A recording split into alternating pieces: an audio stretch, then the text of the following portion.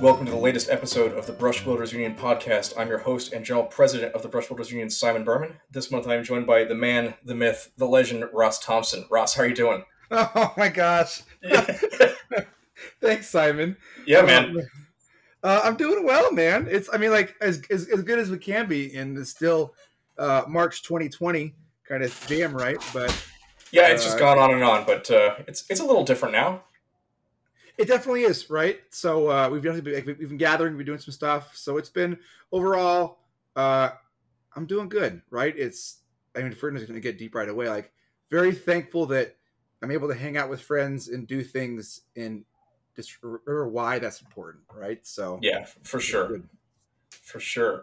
So as by way of introductions, I've maybe had you on the podcast for a long time but I realize the time is now because I think of my last 3 or 4 guests, maybe 3 of them have mentioned you as somebody who is, critical to their how they know people in the industry or how they got started in the industry or, how their word about their product got out. And I realize that you're one of these movers and shakers in the miniatures gaming world who isn't necessarily somebody who's really aware of, unless, you go to conventions and you know Ross, if that makes any kind of sense. But yeah. No, that's awesome to hear. Yeah, you've had some great guests. I love the podcast and giving it a listen, and it's really interesting, right? Because the industry has so many people, and I know we've been in it since back in the Iron Kingdom days, and High Adventure, wearing all that stuff.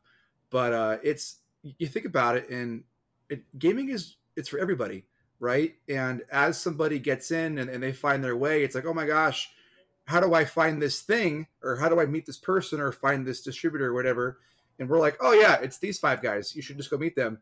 And it's like a no-brainer, but you're like, oh, you're brand new. You don't know how to do that. Cool. Let's go meet them and just go do that. So it's fun to do that, right? Yeah, you've helped so many people in so many ways. I really can't overstate, how fundamental you've been in so many ways for the independent miniatures game scene in particular in the last 10 years. I guess what you've done is really cool. And you've done it just for the joy of doing it. And you know what? It's the joy of doing it is definitely a good call, right? It's like from Kingdom Con, where it was just running a con to get my friends together, or the Tabletop Games Jobs group, which was literally just me. I used to track a Excel sheet with all of that, and then Jessica Fisher from Gameosity, she's like, "Hey, let's do this thing," and then we run that group there, and that's been a really cool thing too. And I'm happy to help out where I can, So it's fun. Gaming is great. Everybody should be in it somehow, whether it's paid or a hobby or free time or whatever. So I'm glad I can be a resource when I can. Yeah, no doubt. I mean, you've worked at numerous companies at this point, so we can talk a little bit about that later. But I'm curious, how did you get into miniatures gaming in the first place? Like, what was your conversion moment? I love this story. Good, Kristen. So there's a couple of them, right? So I really found miniatures gaming in high school. My core friend group, who we still play miniatures games today, which is great. We all started playing Warhammer because we went over to our buddy Brad's house, and Dustin and RC and Sonabu were all playing Warhammer, and we walked down into his basement, and his basement was like an apartment. His parents really kind of revved it up, and it was a nice game space. And so they were playing, must have been 3rd edition 40K at that point in time. And they had Eldar and Space Marines that were like half painted. They were playing on like a poker table that had some, felt stuff down, and those paper plates flipped upside down, right, in some soda cans for terrain, and that the palm tree and rocks terrain that came in that one starter box, right? Oh yeah. Which that stuff is still pretty solid. It's cool, right? Like, it's got its place. It really does. So we got our start there, and started playing. My first thing I ever bought was a Codex for Chaos Space Marines, and then a box of Orc Boys for Fantasy. And we started reading our codexes and building our armies as we were going to band trips and stuff like that. And that was kind of my big jump into Warhammer. And I painted up a whole 40K army of Chaos Space Marines with Tester's red car paint. Hell yeah. And the cool thing is, I found that whole army the other day. It's over in my parents' garage, and I was looking at it, and I was like, you know what? These could just be rebased with the new base sizes, and they wouldn't be too bad. Awesome. because like it's car paint like for the model stuff, so it's shiny and weird, but like obviously be like, oh, it's a little messed up, but it's fun. And it's gonna last forever, right? 100%. Yeah. Yeah. So that was kind of our start there. And then kind of my more play into the larger scene was we found Privateer Press at San Diego Comic-Con. And they were next to the Games Workshop booth. And there was a guy there that ended up being the guy that introduced me to the SCA. But he was just hanging out and he was taking a photo of himself kicking a Space Marine in the balls. And we're like, yo, what are you doing that for? Warhammer's awesome. And he's like, no, you got to go over and check this other game out. So he walked us over and introduced us to War Machine, literally like the next booth over. Wow. And we got a demo on. Remember that crane demo board that had the mine shaft and the crane? Yeah, I do. Yeah. So we got the demo, the Signar and Manoth battle box from Jason. And that was our first demo for War Machine. And our game group was the 4 of us, so we all bought a different faction. Man, you're giving me such nostalgia right now. I know, right? So we bought we like did the classic thing of we bought the starter box, and then the next week went to the game store. And did you do the whole like I'm going to get Khador, you're going to get Menoth, or what you do? That's the best part of almost any gaming experience is when you and your buddies figure out what factions you're going to get at the same time. And it all like made sense. Like they were describing which of the factions were in. Like our buddy Sonabu, who played like Eldar and Dark Eldar stuff and was big into anime. He's like, "Oh, I'm playing Crix." And we're like, of course you're playing Crix, right?" And then Mike, our buddy Mike, whose dad built Napoleonics and model boats, he's like, "I'm playing Khador." And we're like, "Yep, that's definitely your faction." And then John was like the zealous Tyranid player, and he's like, "Well, I'm playing Menoth," and we're like, "Yes, you are." And I'm like, "Oh, Striker, I can get on board with this," right? Like, so awesome. How it was, And then we ended up playing, going to the game store the next week as a group, and it was right when I think Apotheosis was coming out, right? Or sure, right in that kind of time period. Like Superiority was almost there, and we bought a bunch of books and started playing in a monthly tournament. And I'm kind of jumping ahead a little bit, but then like a couple of years went by essentially, and our press ganger ended up leaving.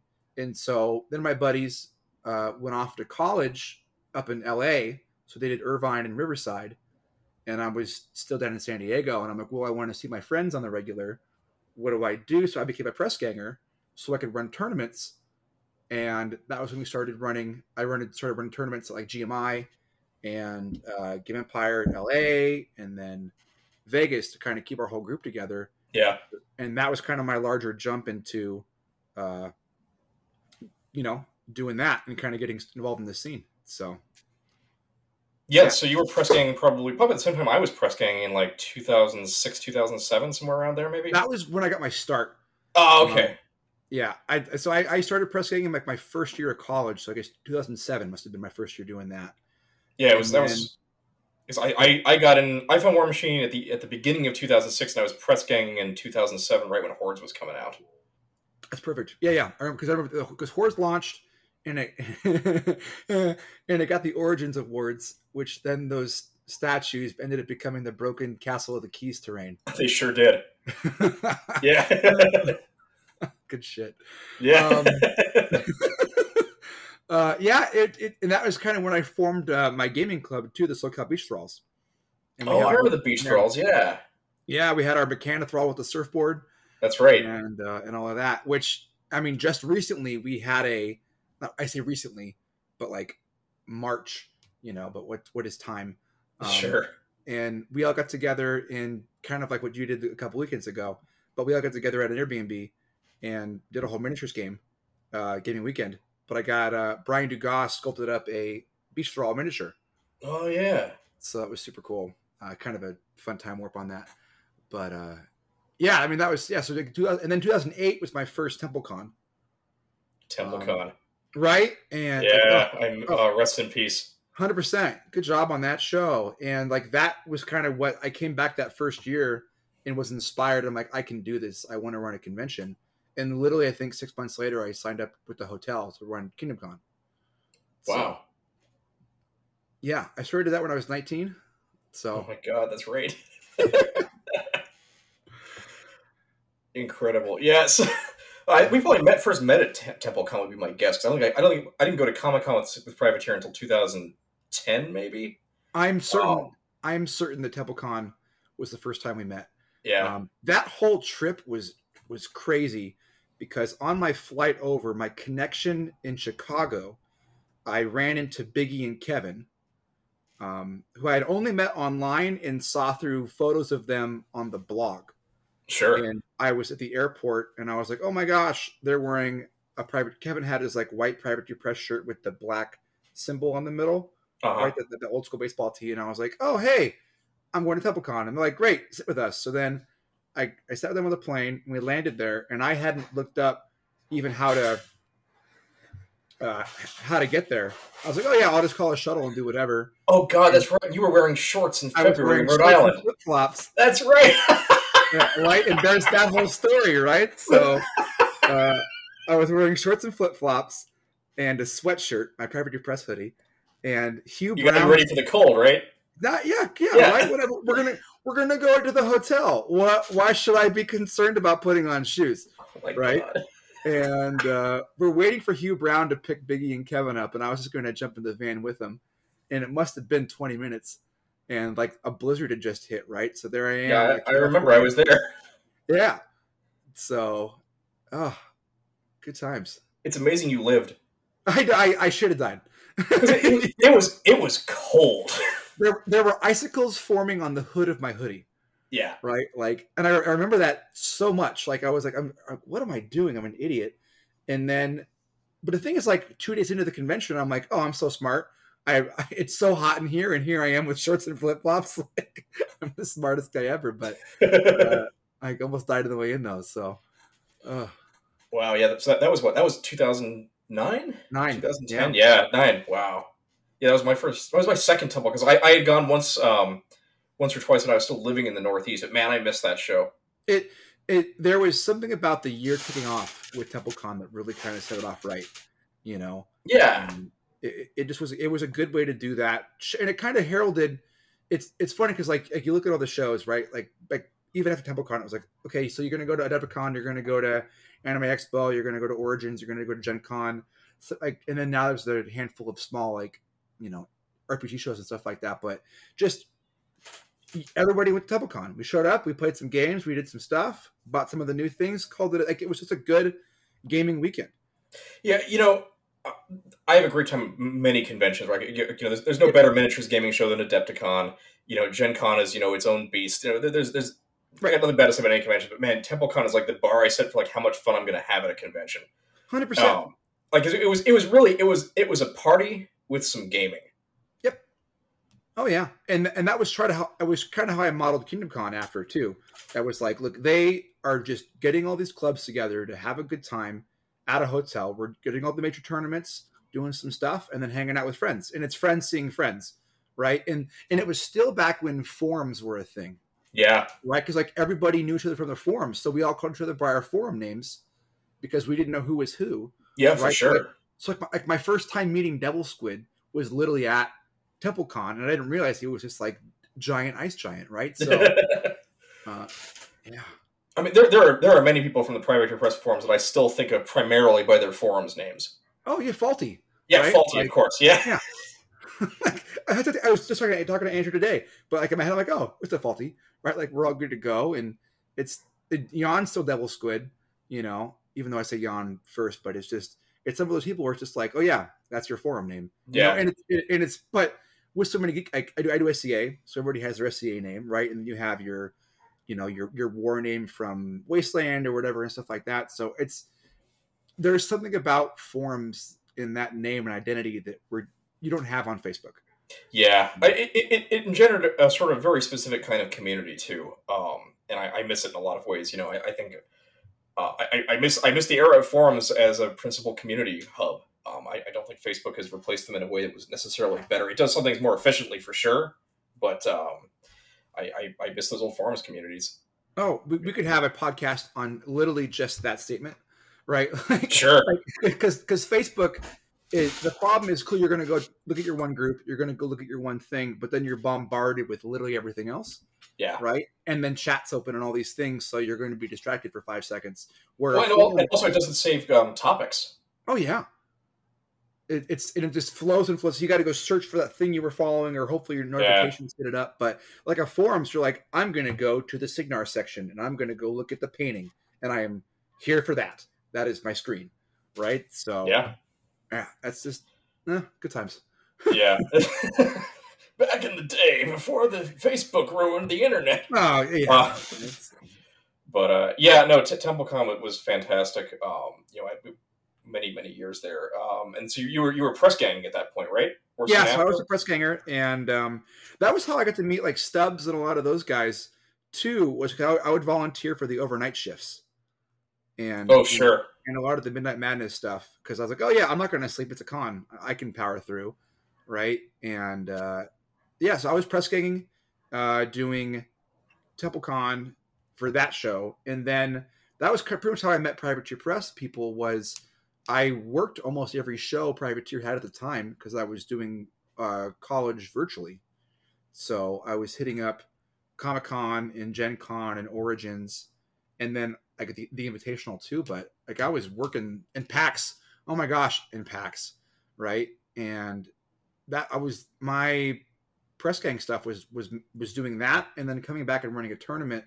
At peak, we had a 30-person league at Game Empire every Monday for War Machine, and we were running a tournament at a store all over the Southwest every month, and we must have had that for like 3 years, right? So we'd go to LA, Irvine, Orange County had a shop, no problem.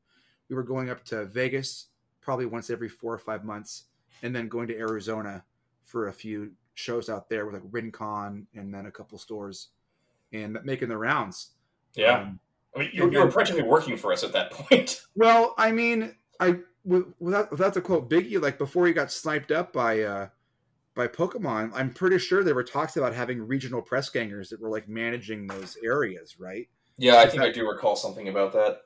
Because that would have been the next step for any kind of larger volunteer program, because one person can't do all that. So if you've got your heads in each region that are overseeing it, then you can kind of delegate some of that out and then really build some smarter communities, because you can do more of those store challenges and more of that like focused OP. Hey, the Southwest loves themed campaigns, while Michigan and those guys love, steamroller tournaments. So we're going to and do all that. So it's funny how like I've been thinking about organized play a lot lately, and like how that was a big driver for stores and for leagues and conventions.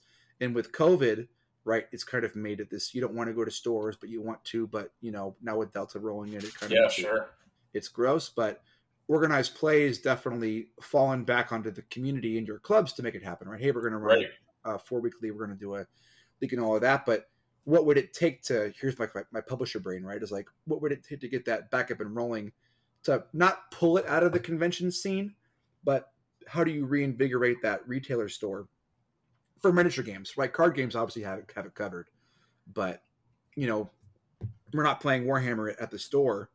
Why is that, right? So it's kind of just an interesting discussion, right? I don't know. I mean, I feel like maybe they are. Like, there's Path to Glory has been driving stores. Like, I'm playing a little Path to Glory out of my local game shop. Good. Masks and everything, right? But I feel like Games Workshop has answered it with Path to Glory and Crusade, the 40K version, where I think those are they're great because they're campaigns that they're all self-driven ultimately. You don't need anybody to GM it and organize it. You have you just track your own progress, and if you're cheating, that's your problem. But cool. I just got to go do it then, I guess. Yeah, it's interesting. You have a roster and everything, but you can literally any game you play with that army using the rules for your own your own army creation will count for your own Path to Glory, or Crusade needs. That's awesome. Cool. Look at that. I gotta do a deeper dive on it then. Yeah, you'll dig it. I think it's pretty cool stuff. But that's good. Before we divulge into game dev here, yeah. So eventually you actually did end up working for Privateer. As I recall, your first day was at San Diego Comic-Con. Yes, my first day was at Comic-Con. Oh my! Oh, are we gonna go into that story? I wasn't going to tell the story. I was going to move on, but I feel like you brought it up, so maybe you need to now. That's funny. Yeah, so my first day was at and that was a really cool thing too, because I just working at Privateer Press, like there was a point where I realized that I could work there, and I didn't realize that when I was volunteering. Like I was still, oh cool, I can get a job doing something. I'll figure it out, because I was still in college, kind of. And then it was like, oh, I could work at a game company, and then it was like, oh, okay, cool, I need to go do that now, right? And I was in the running for the convention job, which thank God I didn't get. Bullet dodged there, and then ended up getting the retailer job. And my first day was during Comic-Con, and I hadn't been back in like 3 months, right? So I'd been up in Seattle for a while, and I came back down, and it was back when you could still buy tickets to get into Comic-Con. Yeah, that was a possible thing, right? Like, right. Yeah, which is even insane to even, like, you mentioned that, and it's like, oh, back when Conan roamed the earth, right? It's like, it was only like, I guess now it's like 12 years ago, but that Twilight ruined it. And I don't mean it as in like the movie, just like the fandom. Yeah, sure. To get into Hall H, and so that's what started that huge flood in the Hall H lines, was Twilight, which is so funny to think about. But yeah, that was the year we had a 30-person tournament the year before for War Machine, and then the next year was 2, because no one could get tickets. That's right. Yeah, that was insane. So I had a bunch of friends show up, right, and they were really excited to see me, and I went on a lunch break, and Matt was still there, and he was like, "Why is everybody coming to see Ross? What's up with this?" So that ended up being a fun, that whole con season. So that's funny. That was at Gen Con too, where the War Store kept sending people over to go talk to me, just to screw with the booth, and Sherry had to put me on the other side of the booth because there was a line forming, because the War Store was sending a person over like every third person to go talk to me for no reason, and it was just flooding the booth. That was funny too, because that was the year that the Vampire had the bar next to it. That year. That was their last year at Gen Con as well, as I recall. Yeah, they got in big trouble. Well, they were promoting the hotel event they were doing, and they had the bar, but it wasn't a bar, so they weren't handing out drinks, but they definitely were. Oh, I know, because I definitely drank a bunch of them. Yeah, me too. They were next to us too. Yeah, right next to us. Yeah. Oh my god. The cops showed up like 5 or 6 times. Yeah. And their booth was too high. That's right. They had that enormous like edifice with like speakers and stuff. Oh man, it was a disaster, but very funny to watch. Oh, and they had the not booth babes, right? So, right. Yeah. And funny enough, that was the same year that Super Dungeon Explorer launched at Gen Con. Oh yeah, because that was sort of your next move in the industry, wasn't it? That was my next move. Yeah. So that was the year that those guys were at CMON, or it was still Cool Money or Not, and they ended up having metal miniatures that year, because that was all they could get done, and that was done by Valiant, and they had those guys do that up, which is funny to think about, because literally Cool Money or Not ended up doing that launch for Super Dungeon Explorer, and if they had just waited 6 months, it would have been a Kickstarter, but it wasn't a thing yet. Yeah, that was just on the horizon, wasn't it? Yeah. So because that right after that was when Fundu 11 did the Miskatonic School for Girls Kickstarter, and that was the first big one, and they raised $35,000, and everyone was like, "Whoa! Oh my god, $35,000 on Kickstarter!" Yeah. What is that? Yeah, I think their previous one before that was the Andy Chambers Flame War game that raised like $11,000. I have a copy of that, actually. Somebody gave me that as too. a gift. Yeah.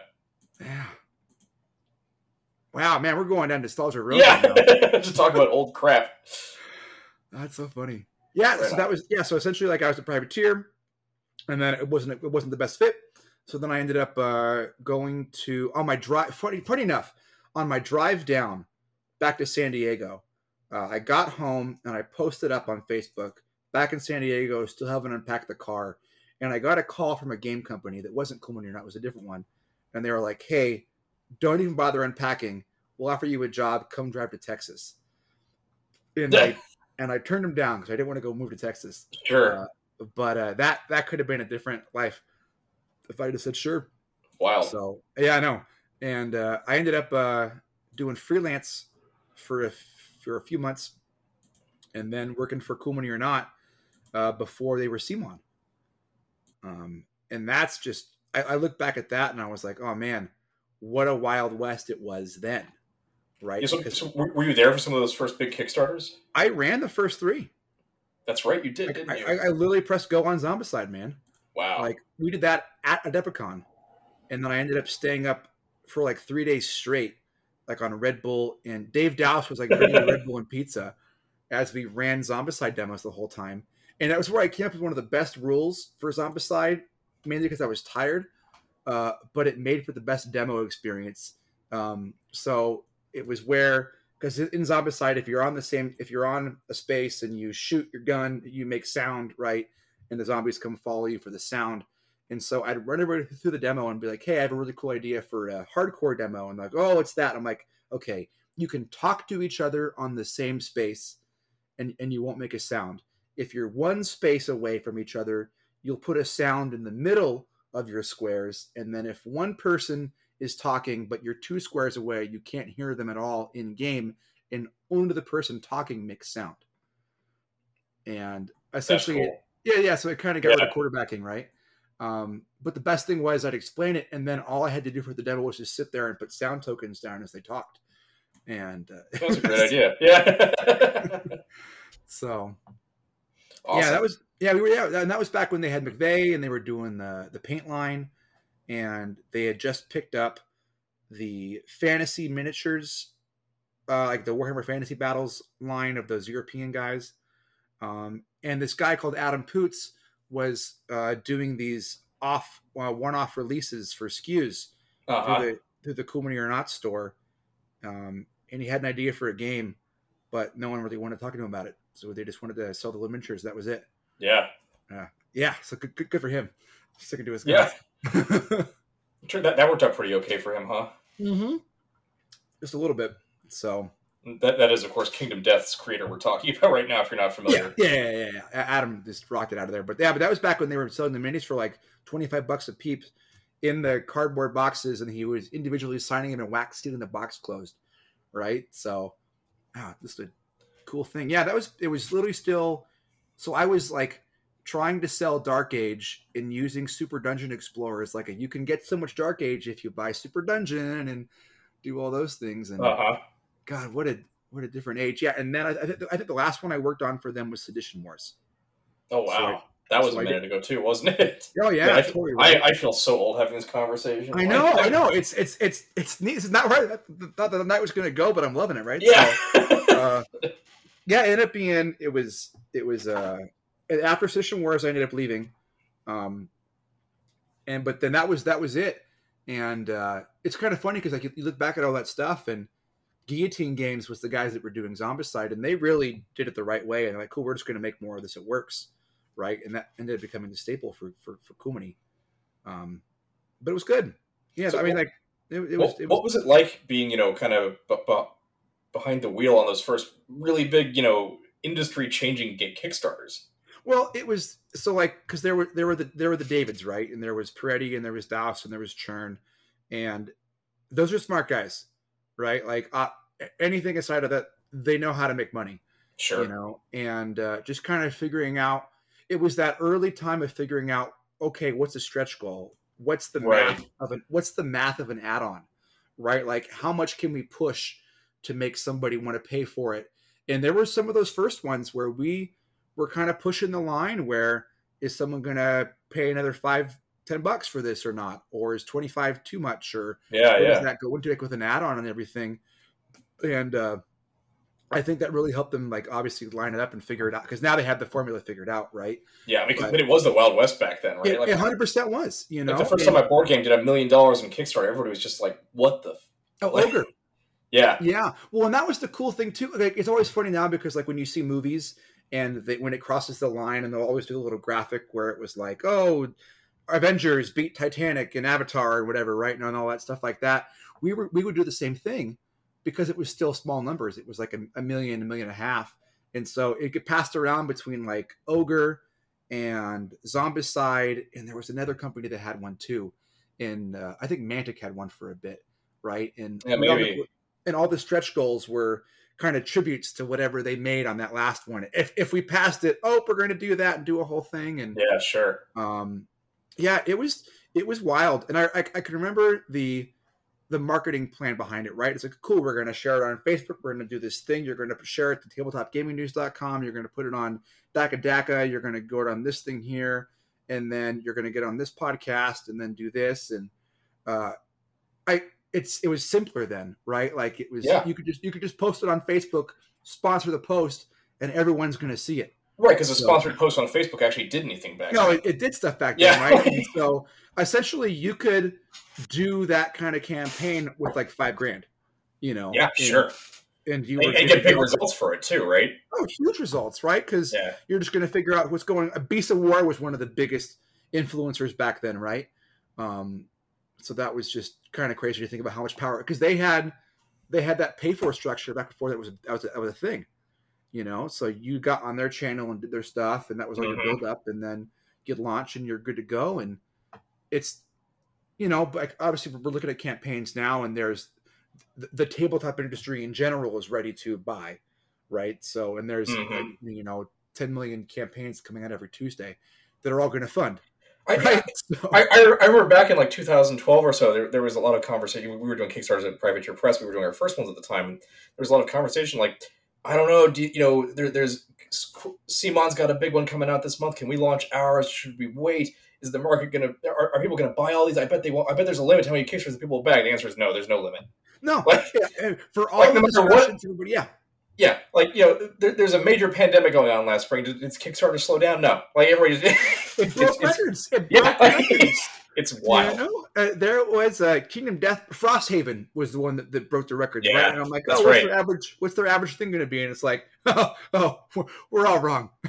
Yeah, like laughingly so, right? Like, I'm pretty sure Avatar: The Last Airbender is still up right now, and they're at 4 or 5K right now for some huge amount, yeah. Which, by the way, I would love to see. And here we go, right? Which fandom is bigger, Avatar: The Last Airbender world, or Lord of the Rings? Oh, that's hard to say. Right? And I feel like there are more Lord of the Rings fans out there, but I don't know if they all count as being part of the fandom. Right. Like there's a distinction there, I think, to some degree, right? Like seeing the movies versus like can name the characters, right? Yeah, but also there are people who, you know, there's some guy in, you know, Zimbabwe who hasn't seen the movie but has read the book.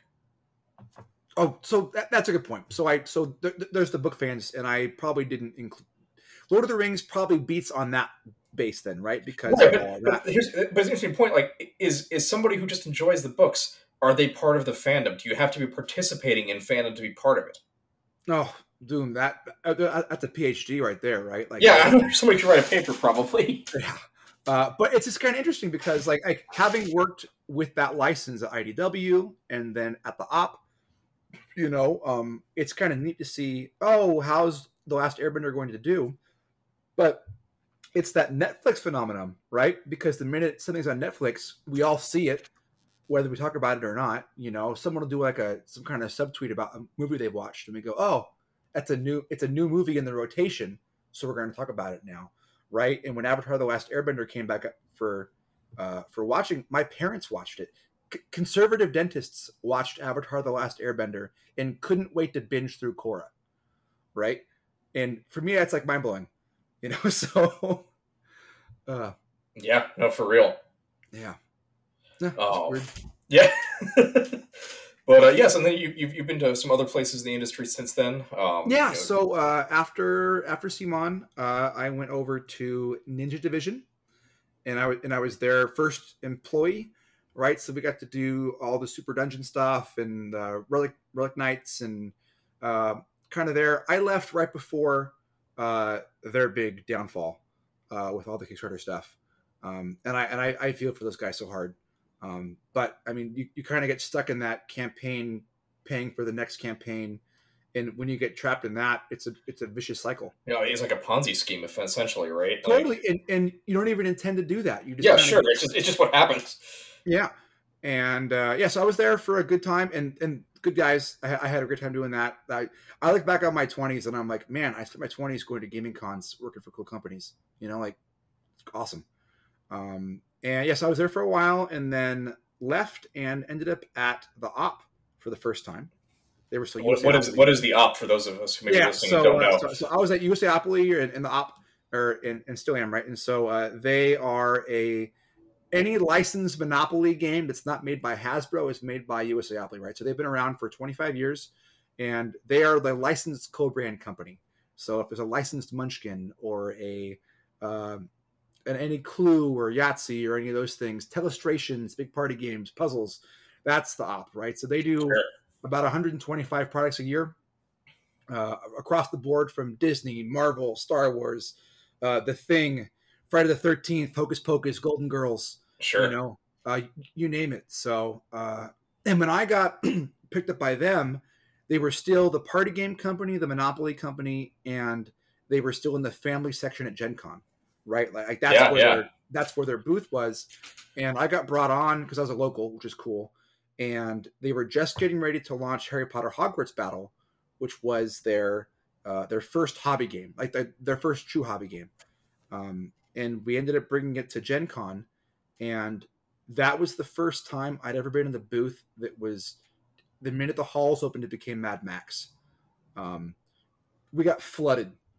We got flooded so hard. Like like people tried to sue us because they tripped on the way to our booth and had to go to the ER. Wow.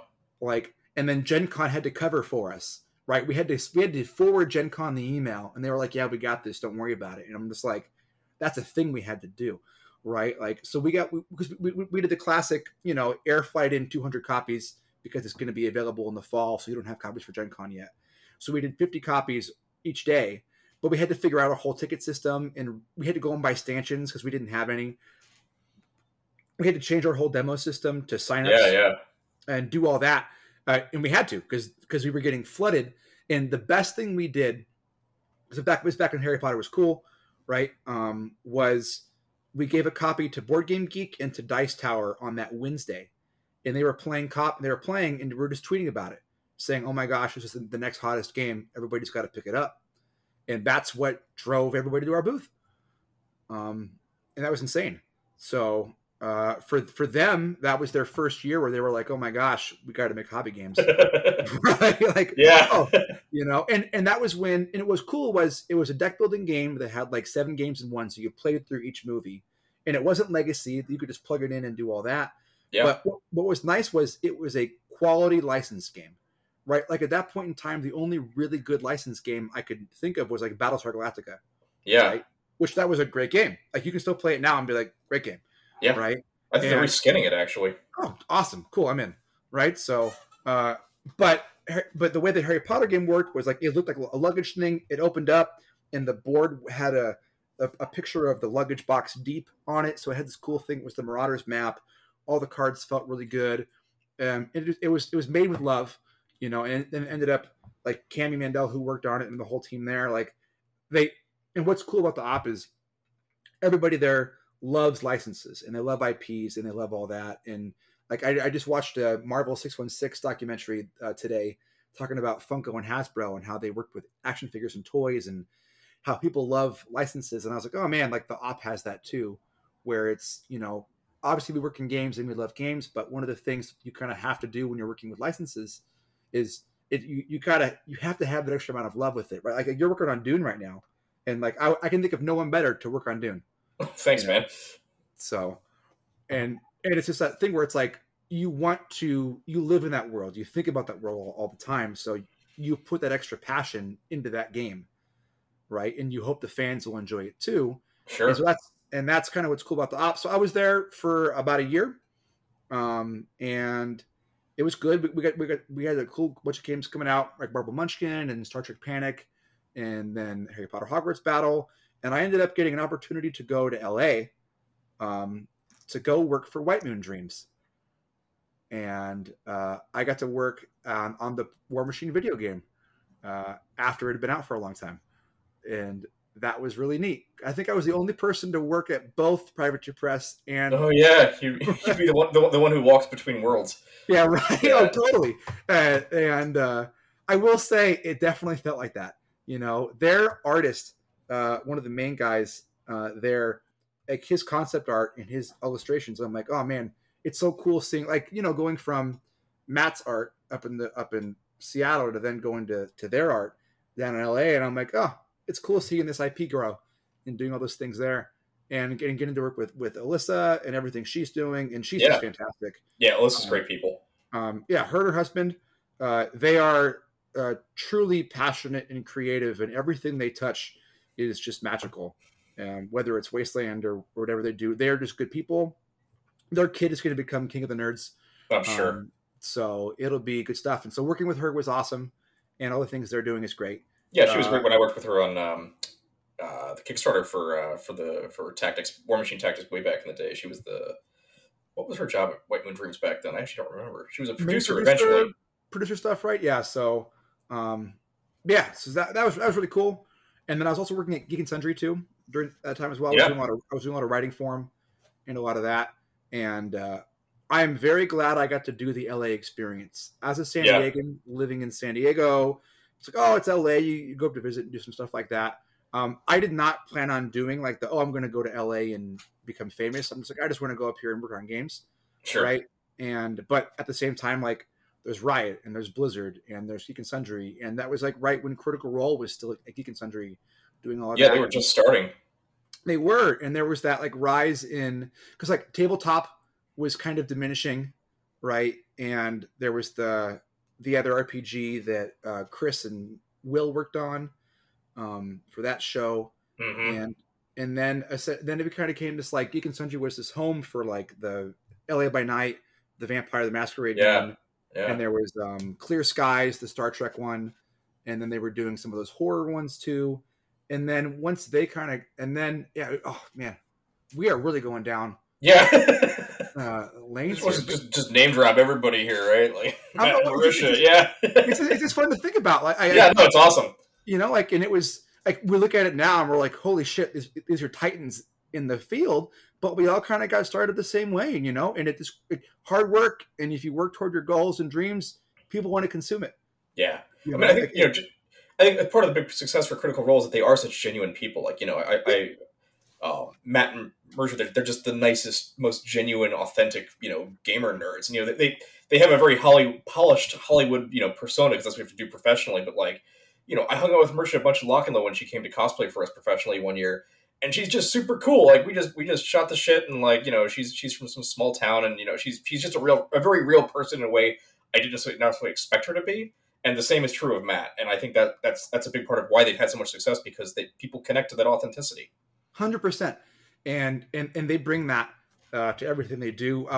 We got to do the Munchkin sincerity. That's the word for it. Sincerity is a great way to put that, right?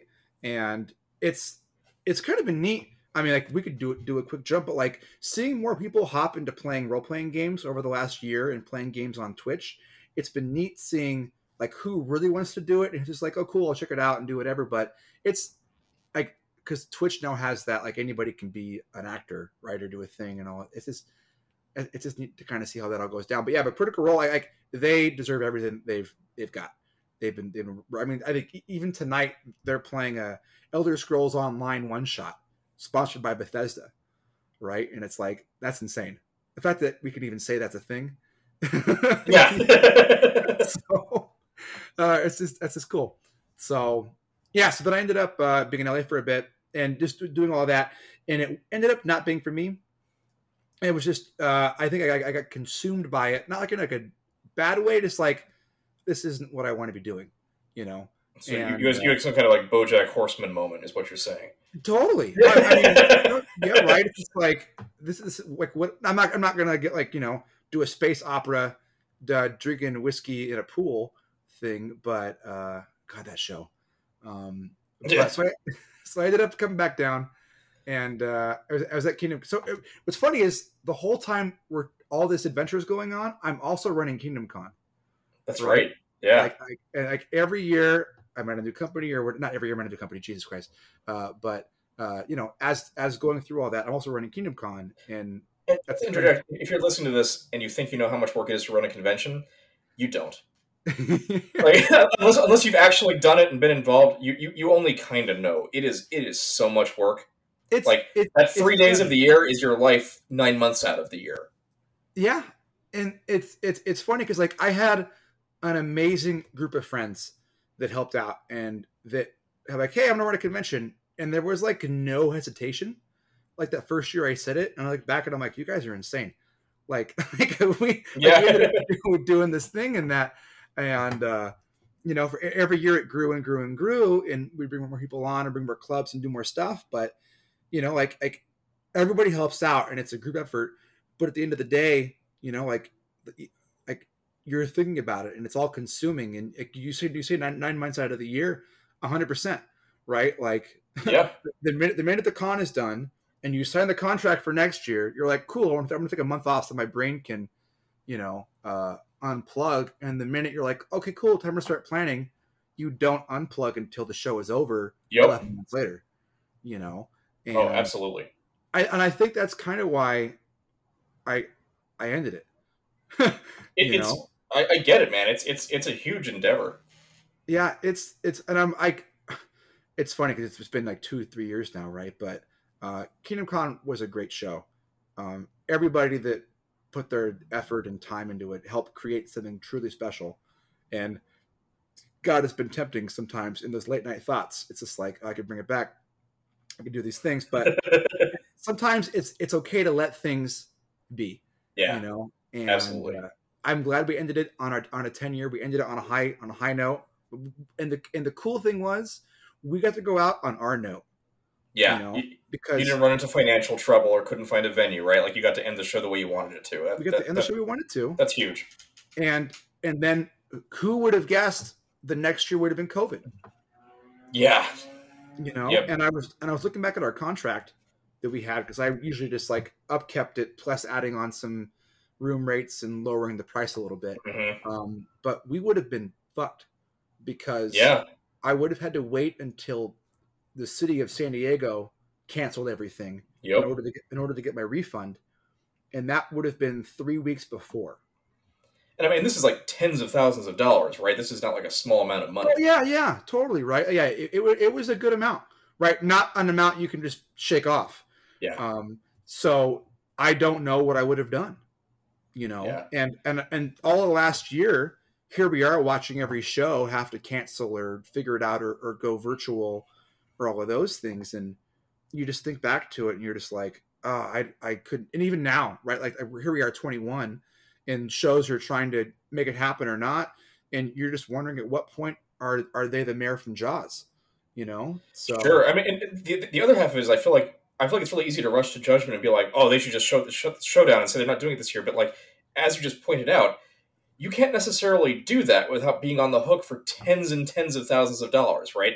Unless your municipality says these are you can't have the event, your insurance doesn't cover it, and you're on the hook for all that money. So like a lot of these shows, they're unfortunately having to play chicken. I know conventions where the staff, they want to shut it down. They don't want to do the show, but unless they wait for the city or state or whatever to say you can't have the show, they have to hope for it because they have to just wait out and hope that it happens. And that's exactly it. And the funny thing is, like, sure, we just won't have it, and then that's it. Like, you never have it again. That's it. Yeah. So cool. I guess we're not doing it. Go home. Right. So. And that's insane. And no one wants to have that discussion or that talk, right? And so like, there's a DenverCon, they're going to come back 22, and I'm like, great, that looks awesome, right? Board Game Geeks and they can figure it out. That's good. Gen Con right now, everybody was on board, and now with Delta, companies are pulling out again. And I'm just like, oh, I feel for them.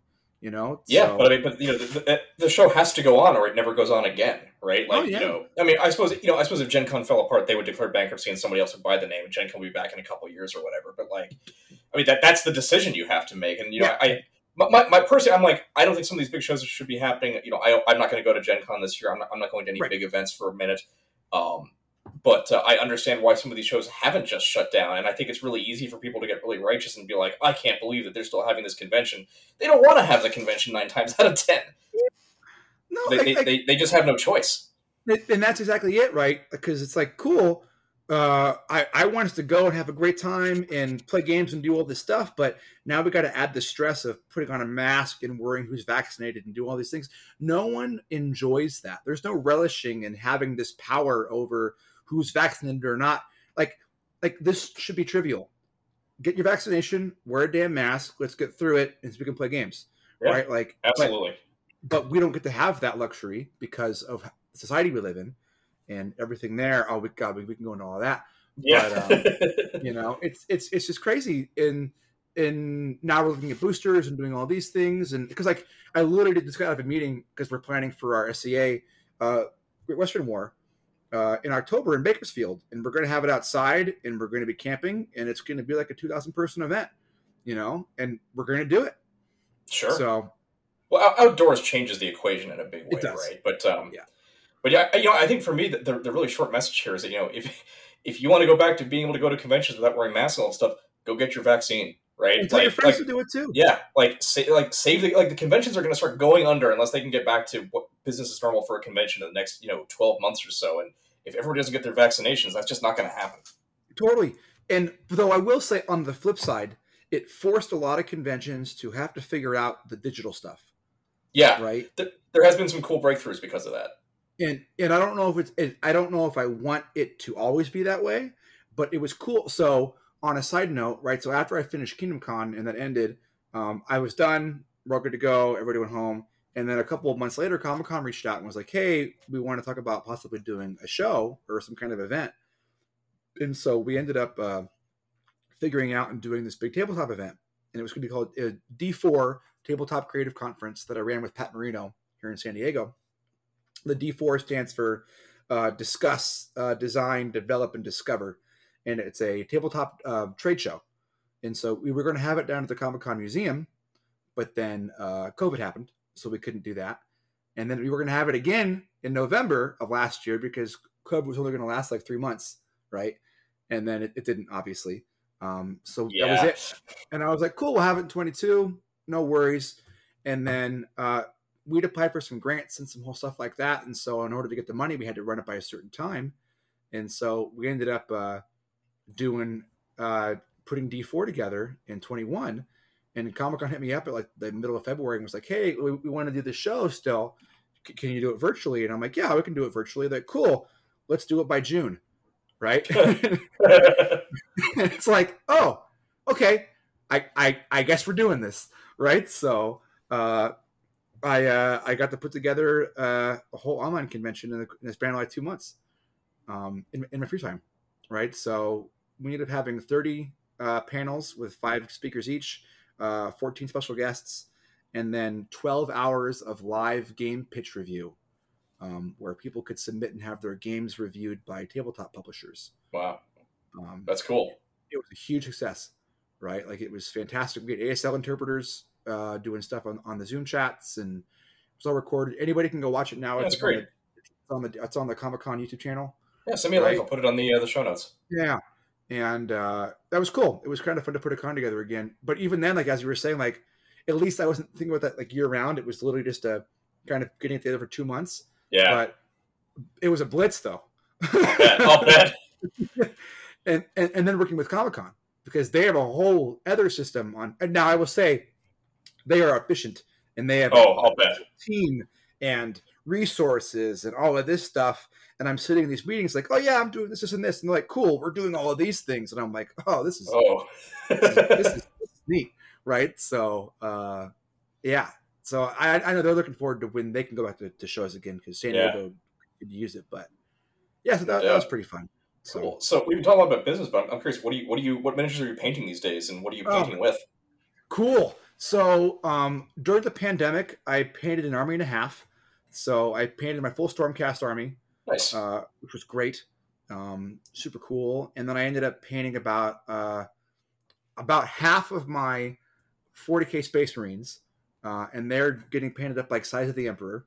So I Oh, got to. cool. Oh, yeah, you're doing that cool logo and everything, right? Oh yeah, freaking 3D printing, man. You go Yeah. and find this size that are made for shoulder pads, and got a bunch of those printed up and ordered some cool power size off Forge World. And I got about probably 1,500 points of that put together, and then we had our big game day, and then I played that, and then I haven't touched a brush on those guys in a while. But I've been painting up a lot of small fantasy stuff right now. Yeah. And I'm literally just kind of like going through my miniature box and just painting at some of the things there. I'm not really painting for an army. I'm Just getting a whatever big, seems cool. yeah, whatever seems cool. I got the Curse City box and I didn't open it because I got burned out on all there was the hype and then it wasn't cool and then all of that, which I hate the online discourse kind of soured my fun of wanting to play a miniatures game. Sure. But it did. But right now my bug that I have is I'm looking at this Warcry Underworlds box behind me, right? Yeah. And Catacombs box, and that's probably what Oh, I'm going to cool. pick. I'm probably going to build that next because I've been seeing a lot of cool stuff with some OSL and some fire stuff. Yeah, that'll be a fun set. So yeah, that's what I'm doing. Brush wise, I think I used to use the GW brushes right now, but I have the Squidmar brushes. Yeah, they got that cool container they come in, right? That's what I know about them. But they're fantastic, and I just need to pick it up and paint it. They're almost a little intimidating because they're so nice. Yeah. Right. But I think the best way to get is just to pick it up and do it. So brush meant to be used. Yep, 100%. Right. So I'll be doing that. On a totally paint nerd moment, my buddy George and I have been picking up a lot of painting YouTube T-shirts. So the Miniac shirts and the Squidmar shirts, they look like metal album shirts. Oh, cool! I'll check those out. Yeah, they're you would love them. Yeah, I'll definitely take a look. Yeah, we were playing some card game, and I look up and I'm like, "Oh, that isn't a metal band. That's a Miniac shirt." And it has his sprue golem on it. It's like got all these sprues. It's like running at you. Oh, it's just look rad. So awesome! I'll check that out. Yeah, so it's kind of fun because like right now, like if I had to think about like what am I really doing hobby wise, and it's like it's watching YouTube videos, and I'm like that guy on the Tabletop Inquirer thing, but yeah, there's so many good people right now that are making content. Like Dana Howell is amazing. Yeah, Dana stuff's great. And everything with them. And there's so many people that are making good content.